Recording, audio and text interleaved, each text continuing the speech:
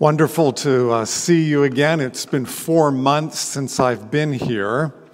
After 4 years of working at the church part-time, but it felt very natural to come back today, pull into the parking lot. By the way, the parking lot's very full from the previous service. That's good to see. It was not full when I left a few months ago. And a good crowd here this morning also, even with folks at the retreat. Wonderful to be with you. I greet you in the name of the Lord Jesus. And my wife Liz is with us today, so good to be here. Wonderful to see you. Well, we have a beautiful passage today, Ezekiel, which I'll read in a minute, which talks about the Holy Spirit's mission and his power to change our hearts.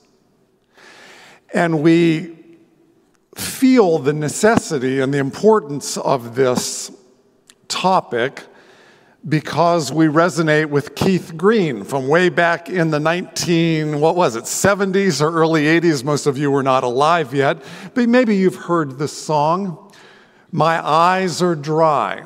My faith is old," he's lamenting. "My heart is hard. My prayers are cold. I know how I ought to be alive to you and dead to me. What can be done for an old heart like mine? Soften it up with oil and wine. The oil is you, your spirit of love. Please wash me anew in the wine of your blood." You have been a Christian for some time, perhaps, and you know what Keith Green's talking about. You've been a Christian for a short time, perhaps. Maybe you know what he's talking about. What can be done for this old heart? What did the Apostle Paul say? The good that I want to do, I don't do it. The bad stuff I don't want to do, I find myself gravitating toward. Who will deliver me? Keith Green. What can be done for this amphibious heart, able to breathe the oxygen of heaven, but very content to breathe the murky underworld of this land? What can be done for an old heart like mine? The good news is that God's in the heart change business, and he does that through his Spirit. And the New Testament teaches that in many places, and it's rooted way back in the Old Testament in the obscure book of Ezekiel. But listen to the passage here. Therefore, Ezekiel, say to the house of Israel, this is what the sovereign Lord says. It is not for your sake, O house of Israel, that I'm going to do these things, regather you and give you a new heart, but it's for my sake, the sake of my holy name, which you have profaned among the nations where you have gone. I will show the holiness of my great name, which has been profaned among the nations, the name you have profaned among them. Then the nations will know that I am the Lord, declares the sovereign Lord, when I show myself holy through you before their eyes. For I will take you out of the nations, I will gather you from all the countries and bring you back into your own land. I will sprinkle clean water on you, and you will be clean. I will cleanse you from all your impurities and from your idols. I will give you a new heart and put a new spirit in you. I will remove from you your heart of stone and give you a heart of flesh. And I will put my spirit, capital S, my Holy Spirit, in you and move you to follow my decrees and be careful to keep my laws. The Holy Spirit, the third person of the Holy Trinity, changes us as we have sung from the inside out. He gives us a new heart. Heavenly Father, as we open your holy word, please teach us what this transformation means and looks like. And please do change our hearts, giving us a heart of flesh for a heart of stone. In Jesus' name, amen. Well, he gives us a new heart. Let me make an entrance here by calling our attention to that metaphor, that concept of the heart. You remember in The Wizard of Oz, the cowardly lion said, "If I only had courage, if I were the king of the forest." The scarecrow said, "If I only had a brain." And the Tin Man said, "If I only had a heart." Do you remember? "I'd be tender, I'd be gentle, and awful sentimental regarding love and art. Do.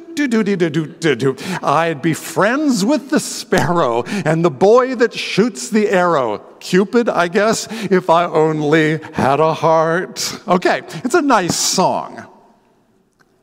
Too bad it's full of heresy. Okay, maybe not heresy, but it's off base a little bit because it associates the heart only with emotion. I'd be tender, gentle, sentimental. And in the Bible, the concept, the metaphor of the heart is bigger than just emotions. Yes, it includes emotions, but it's bigger than that. In the Bible, the heart is the whole complicated inner workings of the inner person that causes us to act. In the Bible, the heart includes our beliefs. You might say our worldview. Our attitudes, our values, yes, our feelings, our emotions. And it's out of this confluence of various streams that comes the river of action and volition and how we live. That's the Bible's concept of the heart. It is what drives us and what draws us, the heart. The Puritans called it the affections, the inner person. It includes emotion, but it's bigger than emotion. And Ezekiel says, "I'll give you a new confluence of streams. I'll give you a new inner motivation. I'll change you from the inside out. I'll give you a new heart." The problem is, our hearts are fallen. That's why we need a new heart. Our hearts are bent. You see, when God first created us, our hearts were straight. Our affections loved God and honored God. When we were created, we said, "He's the king," and our hearts were glad about that. We thought, well, that's terrific. What better king could you possibly ask for? But then something happened. The theologians call it the fall. And now, every human wants to sit on the throne and wants to be the king and the queen. And so we ignore him. We tend to resist him. We tend to resent it when he tells us what to do. And that's what Ezekiel's talking about when he says we have hearts of stone. Can you see that I have it highlighted in yellow there? "I will put a new spirit in you. I will remove from you your heart of stone." What's he saying? Well, I brought a stone with me today. They're easy to find in the rocky soil of New England. I found this one in my front yard this morning. He is saying that our hearts, without that life-giving spirit, are hard. He is saying our hearts are cold. They tend to take on the ambient temperature of the air around. There's no life within it producing energy and warmth. He is saying that our hearts are unresponsive. Stand up, rock. Nothing. Rock, I'm talking to you. Jump. Deaf. Deaf to my commands. Unresponsive. He is saying that in the fallen condition, our bent condition, our hearts are like a stone, like a rock. Now, this doesn't mean that all of our actions are bad. It doesn't mean we never do good things. It doesn't mean that we're incapable of generosity. It does not mean that we never show courage and bravery. What it does mean is that our basic set of motivations, the confluence of streams of motivation, our hearts, our affections, our basic set of motivations is more about self than about God. Our hearts are not alive to God. Keith Green says, what can be done for an old heart like mine? I know how I ought to be. I ought to be alive to you and dead to me. I'm not really like that. What can be done? What can be done? And for this heart of stone, he gives us a heart of flesh. Let me give you the background of Ezekiel so we know what's going on here. You remember that more than 1,000 years before Ezekiel wrote, and his historical era, you'll remember that the Israelites, the children out of Israel, were enslaved in Egypt. Remember that? Pharaoh made them slaves, and they grew to be a great people, but they were a downtrodden people. And you remember, God delivered them through the hand of Moses. Remember the Red Sea, and he gave them the law of God, and they came out of Egypt. He carried them on eagle's wings, and that was terrific, and they were worshiping God and serving him. Well, in less than a year after that great deliverance, they started worshiping idols. Remember, they made this golden calf, and they were bowing down to it. And God saw this, turning of the heart, and he said, no, what? No. Fast forward a couple of 100 years into the time of the judges. Remember the judges, Samson, Jephthah, and Deborah, and all these people? They were in these cycles. They would sin and worship idols, and then they would be oppressed by a strong nation, the Amalekites and the Philistines and all the bad nations, and they would repent and turn back to God, and he would deliver them from the nations, and then they'd worship idols again. And they were in these cycles, 600 years, cycle after cycle. And the Lord saw this, and he said, no, this is not what I intended. You got to break this cycle.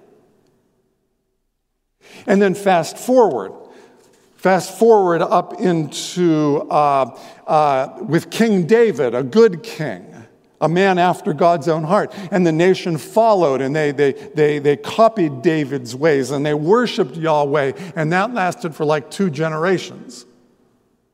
And then they started worshiping all the gods of the nations, Baal and Ashtaroth and the Egyptian gods. And God looked at it and he said, no, you are my people. I saved you. I am your God. Fast forward up to Ezekiel's time. Once again, they're worshiping idols. Their hearts have gone astray. The Bible says they have committed spiritual adultery. And so he let the powerful nations of the earth oppress them and kind of whittle away the borders and deport their people. And now they're scattered among the nations. This passage says, I will bring you back for my own sake, because my name is being profaned. I will bring you back. and I'll give you a new heart. We've got to get out of this cycle. Whatever we've been doing, it's not working. I'm going to take my Holy Spirit and put it inside of you. And then you'll honor me. Then you'll participate in the life of God. You need a new heart, so I will give you a new heart. I will take from you your heart of stone. I will give you a heart of flesh. I brought some flesh with me this morning also. Let's see if we can contrast it with the heart of stone.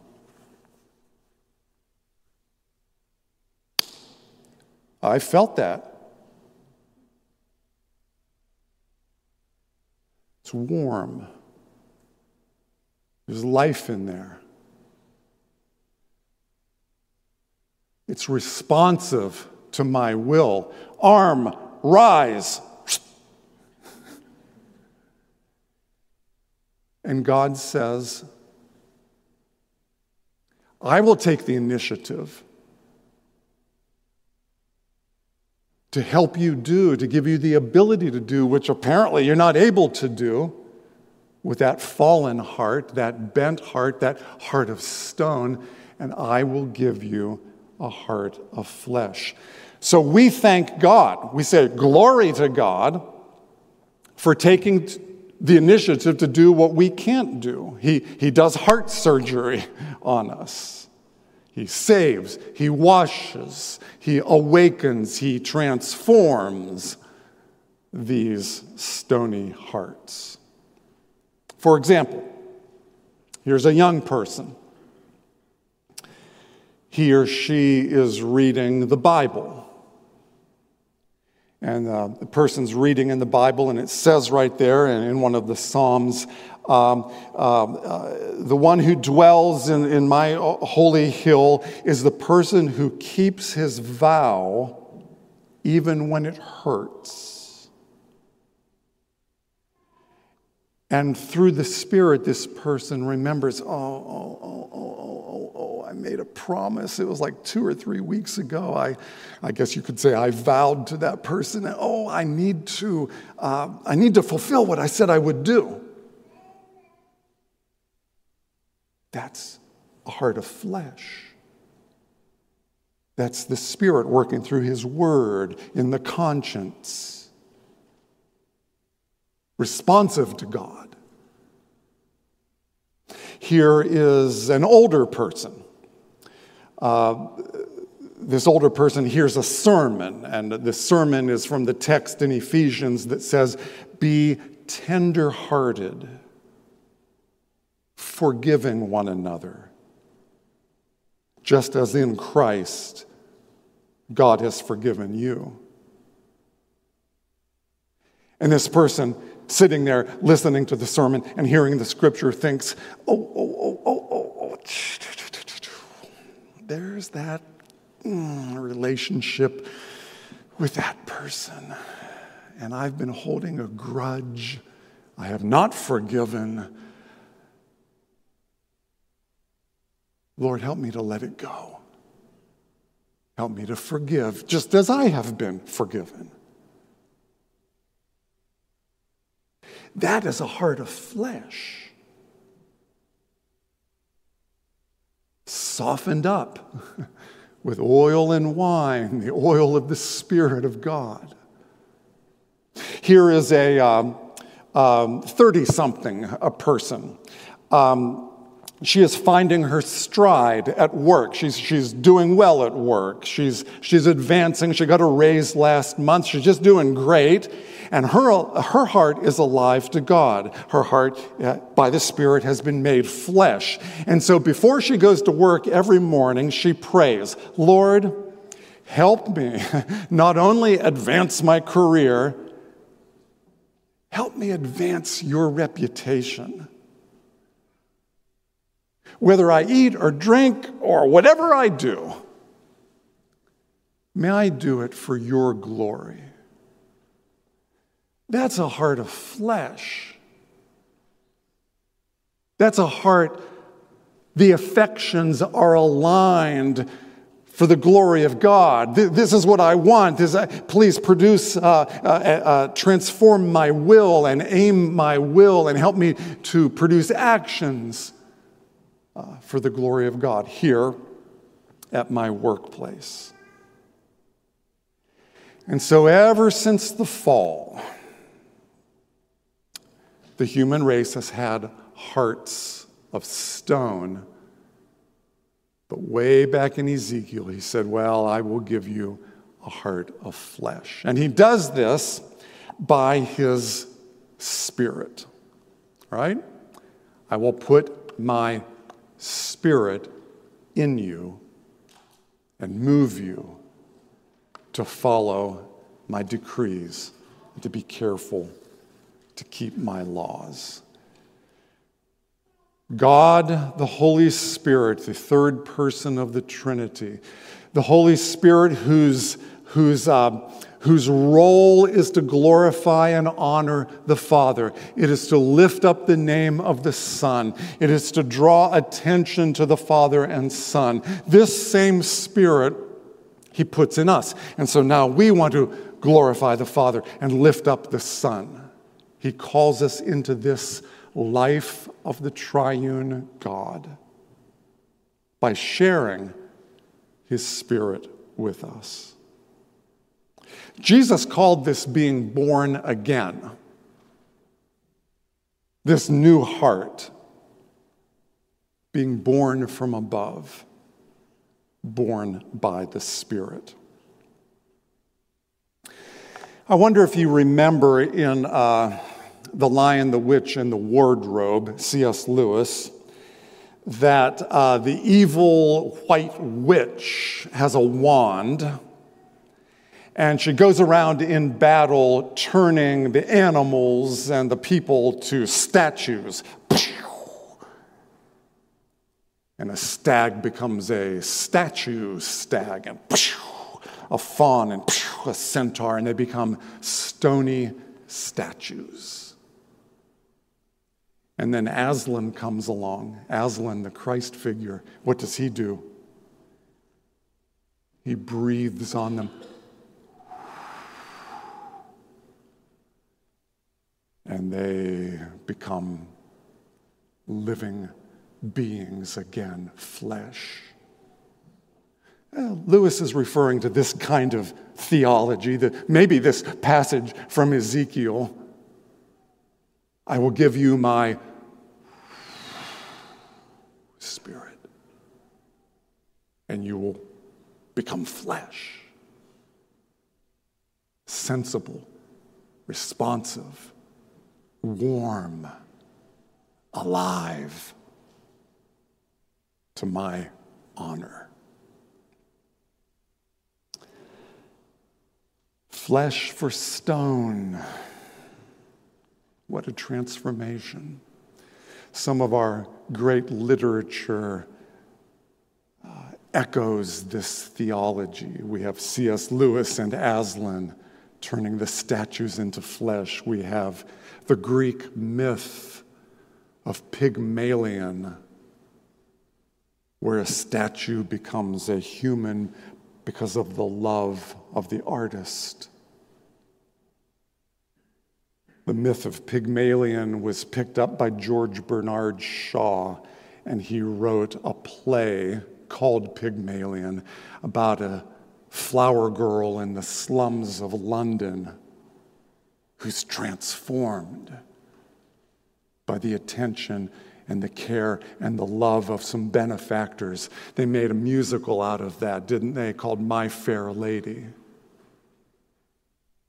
And behind this literature and behind this instinct and this vision of transformation, behind it all is the true myth. Lewis and Tolkien would call it the true myth, the deeper magic that Ezekiel's telling us about. The transformation by the Spirit of God from a stony heart to a heart alive to God. How does this happen on the sort of day-to-day level? How does he work this miracle? Well, it is a miracle, and Jesus said that the Spirit blows where it will, kind of like the wind, and we can't box the Spirit in. And yet the Spirit does tend to use certain means of grace in transforming us. Some of these means of grace are the Word of God. He awakens the conscience. He inflames the heart with passion. He softens the heart where it's hard through the Word of God. Do you have a discipline of receiving the Word of God? You get it once a week on Sunday morning. That's good. But are you a self-feeder? Do you read the Scripture? Do you think about it?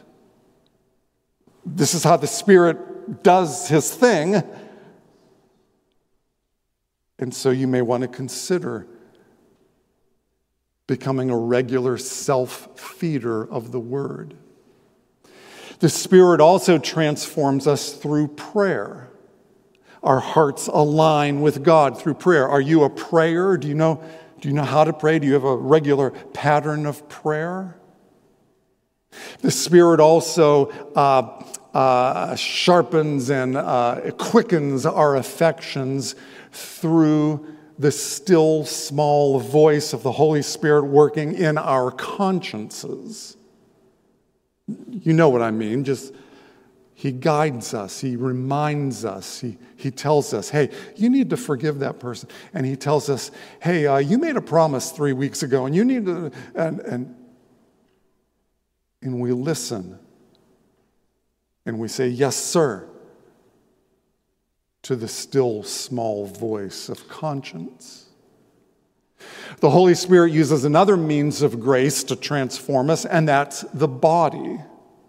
Spiritual friendships, mentoring, words of truth, words of encouragement. Have you aligned yourself and committed yourself to a body? Someone who will love you and speak the truth to you. However he does it, it all begins with our asking and our opening ourselves. We ask him, give me a heart of flesh. Take away the heart of stone. Breathe on me and transform me from the inside out. And so ask him for this transforming Spirit. If a child asks a father for bread, the father won't give him a stone. If the child asks for an egg and for food, the father won't give the person a serpent. And if you, being evil, know how to give good gifts to your kids, how much more will God give the Holy Spirit to those that ask him? And so we begin by asking him. Shall we bow our heads and ask him? Lord, we don't want to have hearts of stone. We don't want to ignore or resent you. We want hearts of flesh. Please draw us into the life of the triune God by your Holy Spirit. Please draw us into this joyful, holy, loving life of God by your Spirit. In Jesus' name we pray. Amen. Amen.